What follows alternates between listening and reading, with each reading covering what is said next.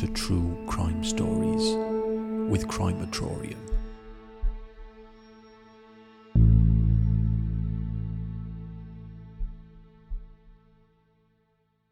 Thank you for joining Crimeatorium for the case of Ninja Killer or Innocent Man. A cold-blooded killer or wronged man.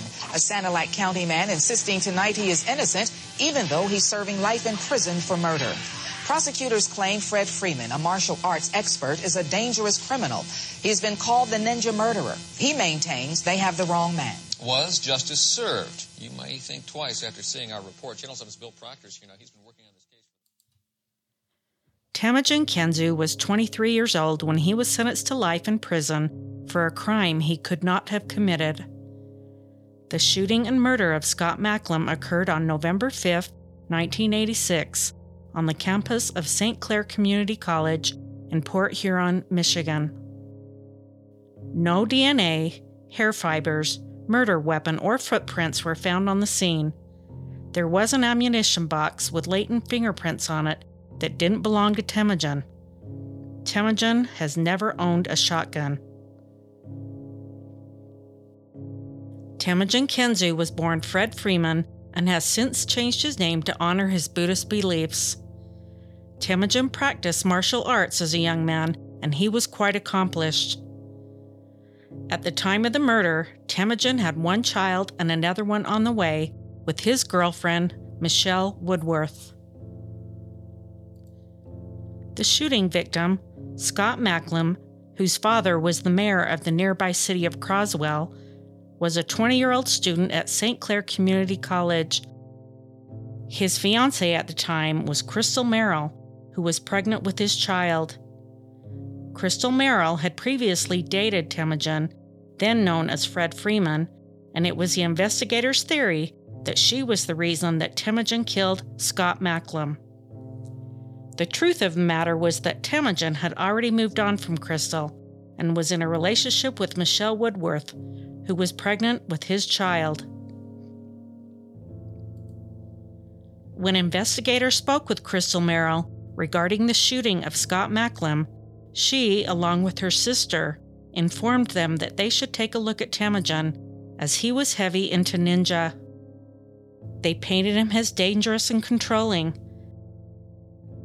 After receiving this information, the police looked no further than Temujin. At the time of Scott Macklem's death, Temujin and Michelle were attending a martial arts event at the Escanaba area of the Upper Peninsula, roughly 450 miles away from the scene of the crime. There were several witnesses that saw him and interacted with Temujin and Michelle. There was no evidence that tied Temujin to the murder of Scott Macklem, and as Kensu's attorney said, detectives immediately concluded that Kensu committed the crime and worked backwards to prove it. There were really large red flags in the case against Freeman, he said, but they had just trudged forward undeterred because they had some really undying belief that he's the guy who did it. Temujin was arrested 9 days after the crime and agreed to take a polygraph test. Although he didn't take one then, he was administered one years later by an expert, and it clearly demonstrated his innocence. Emotions run high as a man convicted of murder gets the lie detector test he's waited 9 long years to take. Tonight, Frederick Freeman is put to the test when he takes a polygraph examination that he was denied during the murder investigation. And Channel 7's Bill Proctor is here to tell us the outcome. Quite unusual that it would ever be denied in any case. Sure, especially in a capital case. Inside the prison walls today, we tested him. That was this morning. Just a few more minutes yet. Former Michigan State Police polygraph examiner Chester Romatowski conducted the test inside a conference room at the state's Macomb Regional Correctional Facility. Convicted killer Frederick Freeman responded to all questions. Most importantly, did he do it? In 1986, did you plan or arrange with anyone to kill Scott Macklem? No. Polygraph test was over this morning. The examiner told Freeman he had told the truth and passed the test. It's my opinion that you didn't shoot Macklem. Thank you. He'd waited 9 long years to hear that. It's all right. I've been saying it for so long, you know. Mr. Freeman did not shoot Mr. Macklem. I feel very confident about that. I don't believe he's involved in the shooting in any way. No interrogation of note was ever conducted. A defense attorney named David Dean was appointed to represent Temujin. During the trial, the St. Clair County prosecutor Robert Cleland, who is now a senior district judge, presented to the jury that the motive for the murder was to control Crystal Merrill. She took the stand and described Temujin as controlling and abusive, and that he had told her he was high up in a martial arts organization. Kensu wanted to mold her into his property, his handmaiden, virtually his slave, Cleland said. Photographs of martial arts weapons were shown in court during her testimony, weapons that did not belong to Temujin, further painting a false picture in the jury's minds. Temujin watched and listened in disbelief, while his attorney made no objections. The prosecution presented 3 witnesses that they believed saw Temujin on the campus that day, including one that had been hypnotized by a college professor. But prosecutors insist there was evidence, one important witness in particular. It was a young man studying to fulfill his dream to be a police officer, Rennie Gobian, who was the witness, who saw Fred Freeman, he said, drive away from the murder scene that day. Later, he was hypnotized to help him remember the license plate he saw in the car. A jailhouse informant named Philip Joplin had written a letter to Prosecutor Cleland describing how Temujin enthusiastically confessed to the crime, and he too testified at the trial. The prosecution had to get around the fact that Temujin and Michelle were in Escanaba at the time of the shooting, so they presented to the jury without evidence that they could have chartered a small plane, hired a pilot to fly them nearer or to the location, then back to Escanaba.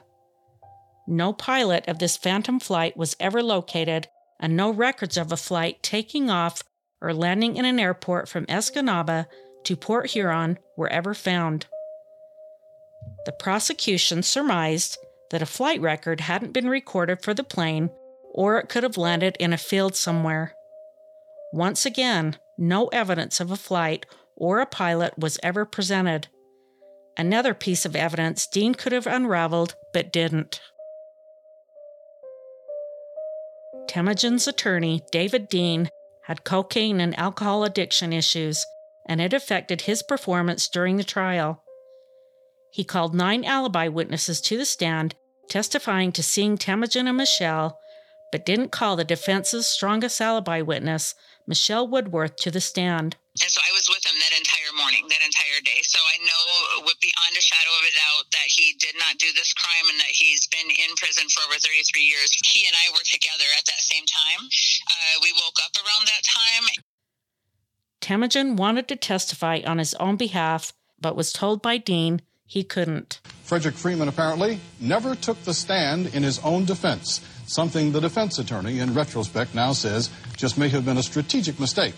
Jurors also say that hearing from the accused could have made a difference in a murder trial that ended with those 12 all-important men and women so close it could have gone either way. In the end, the jury convicted Temujin, and he was sentenced to life without parole. This is considered a stiff sentence for a murder which didn't include aggravating circumstances. He's serving life in prison for a murder he claims he never committed, but tonight in the case of the ninja killer, one juror says he sent Frederick Freeman to prison for life based on speculation, not facts, not evidence. This is a case haunted by disturbing questions, among them a defense attorney struggling with his own drug problems in the middle of one of the most difficult trials of his career. It took jurors several days and many votes before they reached a guilty verdict that even now some of them question. At least 6 right away felt he was innocent, and 6 thought he was guilty. And the domineering people on that jury were able to convince the others. Ultimately, they came back guilty. And I was, in all honesty, surprised. Well, Prosecutor Cleland told the jurors that Freeman could have caught a plane from Port Huron to Escanaba, and the jurors, like Mr. Pellegrin here, believed it, as if it wasn't speculation. There are pilots in a restaurant. There's a restaurant there. They're waiting for things like this. Somebody comes in, and they say, well, we'd like to fly. And boy, they jump on it, see? But they never showed you a pilot? No, sir. And they never showed you a plane? No, sir. And they never showed you how it really happened? No, sir. It was circumstantial. It was all circumstantial. We have no evidence. Over the years, many people have worked on Temujin's behalf, and new evidence has been uncovered. The jailhouse informant, Philip Joplin, recanted his testimony on camera. He stated that Temujin actually strongly proclaimed his innocence. Joplin, who was transferred to a halfway house in exchange for his testimony, signed a legal affidavit stating as much. He's a small-time career criminal who wrote this letter to the prosecutor and then testified in Freeman's trial that Fred Freeman confessed to him while the two were in a holding cell in Port Huron. Now, terminally ill with a host of ailments, he admits the letter was fabricated, the confession and damaging testimony, all a lie. You were talking about Mr. Freeman. It says, the dude was telling me, yeah, he did it, but you'd never be able to prove it. Did Mr. Freeman ever really say that? No. He said that he shot this guy with a shotgun. You know, prosecutor's office told me that when I made that statement to make sure that I turned towards the jury and looked at the jury. But did Mr. Freeman ever say that to you? No. Did he ever say something about the victim screaming when he shot him? No. Did he ever say he used a shotgun to kill somebody? No. He says he was threatened when he wanted to back out of the testimony, but was rewarded when he did, with a ticket out of Jackson Prison to a halfway house. Taken out of the prison back to St. Clair County and never returned to Jackson Prison, and instead resentenced by the same judge that tried Mr. Freeman. It was an insult, of course. Just thinking I was so stupid I would even do something like that. To spend all my time telling anybody who would listen that I'm innocent, and suddenly to come forward and say, oh, but I'll tell you that I did it, and plus I'll tell you details about it, and that was, that was very shocking. When this was presented to the assistant district attorney, he was told it was too late for that. Herb Wessler, a private investigator and retired Port Huron police officer who has worked on Temujin's behalf for 10 years, discovered that investigators showed distorted pictures to eyewitnesses in photo lineups, making it more likely for them to pick Temujin. Herb Waltzer is a retired police officer turned private investigator who worked for the Port Huron Police Department at the time of the murder. He says the more he looks into the case, the more red flags he sees in Kensu's defense. At the end of the day, he had nothing to do with this murder. And that's why I'm trying to help him. Many appeals have been filed over the years, and most have been denied on technicalities. In 2007, a judge granted a request for a new trial based on ineffective counsel due to Dean not calling Michelle Woodworth to the stand, stating that it was a critical error. She also determined that Cleland, the prosecutor, had solicited perjured testimony from the jailhouse informant. She ordered that Temujin be released or be granted a new trial. A higher court squashed that decision because the motion was filed too late. A few others among the many who are working on his behalf are his fiancée Paula, David Sanders, a Proving Innocence out of Michigan, and the Conviction Integrity Unit, also known as the CIU. They have spent countless hours working on his case and are hopeful and optimistic that Temujin will be released soon. I spoke to Dave and Paula for this episode as well as Temujin. The following are some excerpts from those conversations. They provide more insight into the case, life in prison, and Temujin as a person. What are you hoping to accomplish by having this? Just awareness, or? Yeah, I think garnering awareness and support. The call to action would be to ask the governor to grant clemency to Temujin, to release him based on the CIU's findings of innocence. There's a couple different methods of release that could occur for Temujin. And they would include either the attorney general just dropping the charges and declaring him innocent based on the findings of the CIU. They could take it back. They're going to take it back to the county of prosecution, original prosecution, to ask that prosecutor to look at it and see whether or not they agree with the findings. We absolutely know beyond a shadow of a doubt that prosecution is going to fight it, and they're going to never admit what they did to him.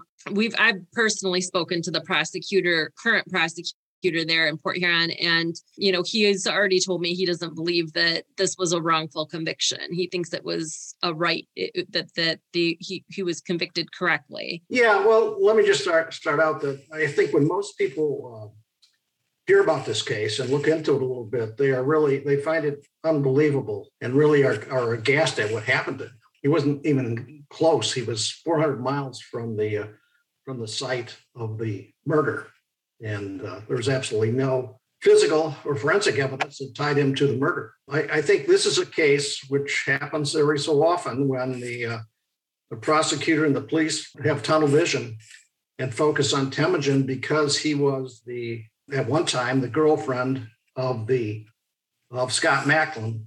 Of Crystal Merrill, who was Scott Macklin's fiance. Temujin had dated Crystal Merrill for a few months in the summer of 85, it would have been. And I think maybe they were together 6 weeks or so, not quite clear on that. And then they broke up, and Temujin soon moved up to Escanaba and the Upper Peninsula and kind of forgot about her. Temujin was quite the ladies' man. I mean, he had a lot of girlfriends, and to think that he would be upset with breaking up with Crystal, and I think it was really Temujin's idea to get out of there, and other people will tell you that. He simply lost interest in her and moved up north. What happened was I'd never written to anybody before in prison. One thing that I noticed right away is that I was just like, wow, this is not your ordinary prisoner, is what I was thinking to myself. It couldn't be, because he's just so well spoken and he very intelligent. And so I was very struck by that. And then we just seemed to hit it off, and even just in the writings, back and forth. So I can't remember if he had asked. I think he had asked me for my phone number. I think he said it's easier, maybe just to jump on a call. Do you want to just chat? Can I call you? And so I had given him my phone number. I said sure. And so then we started, talking back and forth, and then you could really tell, just kind of the chemistry that we had as well on the phone. And he just had a great sense of humor, and he does these voices, and he was singing Kermit the Frog to me. And it was just laughing because he's just so personable and so likable. We sort of just, our friendship just sort of bloomed from there. And I went to visit him in the prison, and we visited probably 6 or 7 times before COVID hit. So, and then everything just blossomed from there. What a surprise, right? It was a huge surprise. I had zero idea, intention of that ever happening. Like, if you would have told me 3 years ago that I would have met somebody in prison and fell in love with them, I would have said, you're out of your mind. So he studied law. He has studied Eastern religions, as you said. He's very much into the martial arts and, weapons and throwing stars and different things like kukri and nunchucks and sai and kama and all of these different weapons. But when he was younger, his mom, the reason that he kind of got into the martial arts was his mom was was physically abusive to him. And so he wanted to learn how to block, her hits. So that's why he kind of got involved into the martial arts. And then he just became so good at it. It was obviously not much of an issue with her after he started getting into learning how to block. He was under some really expert. He had the opportunity to train under some really expert masters. And so he just really thrived in that.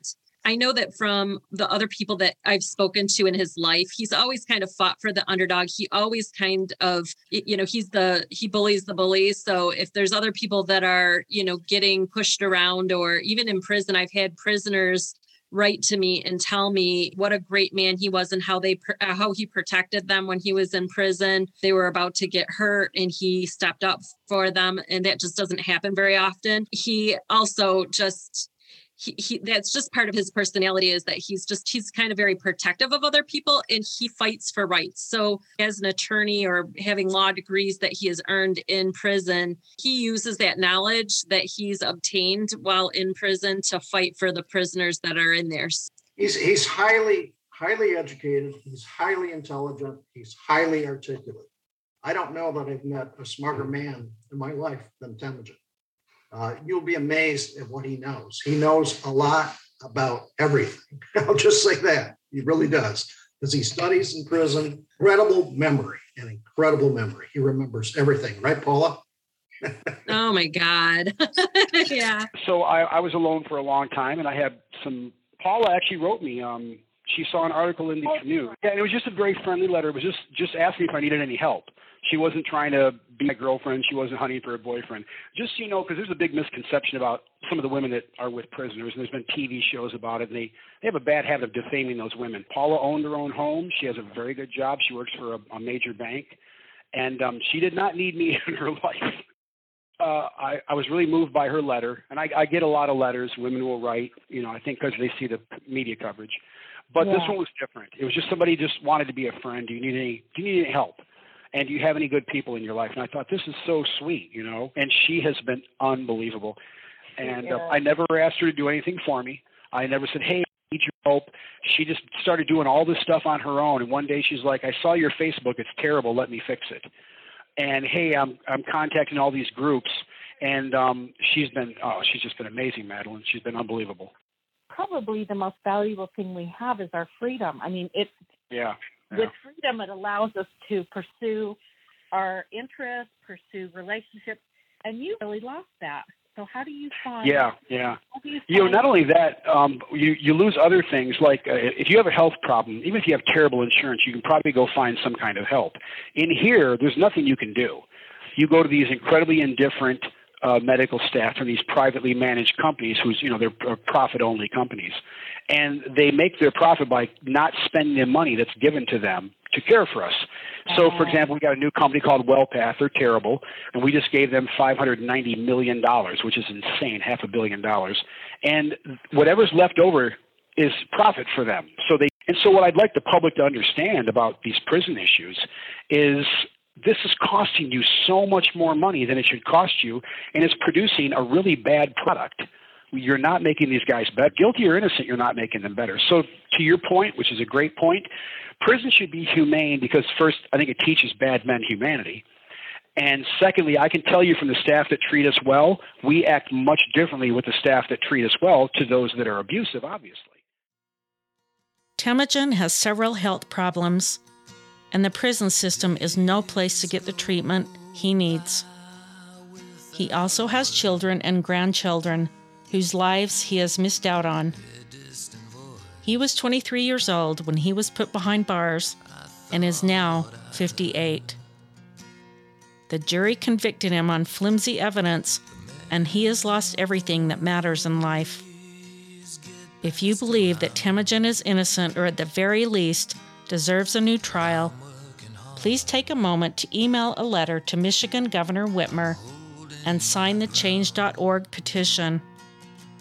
Instructions and links will be in the show notes. What happened to Temujin could happen to any of us or to our loved ones and friends. Thank you for listening and watching. And until next time, take care. You're gone. So I sing all night long. It's all I can do to carry on. The nights are cold, burning the sky. face in the stars that shine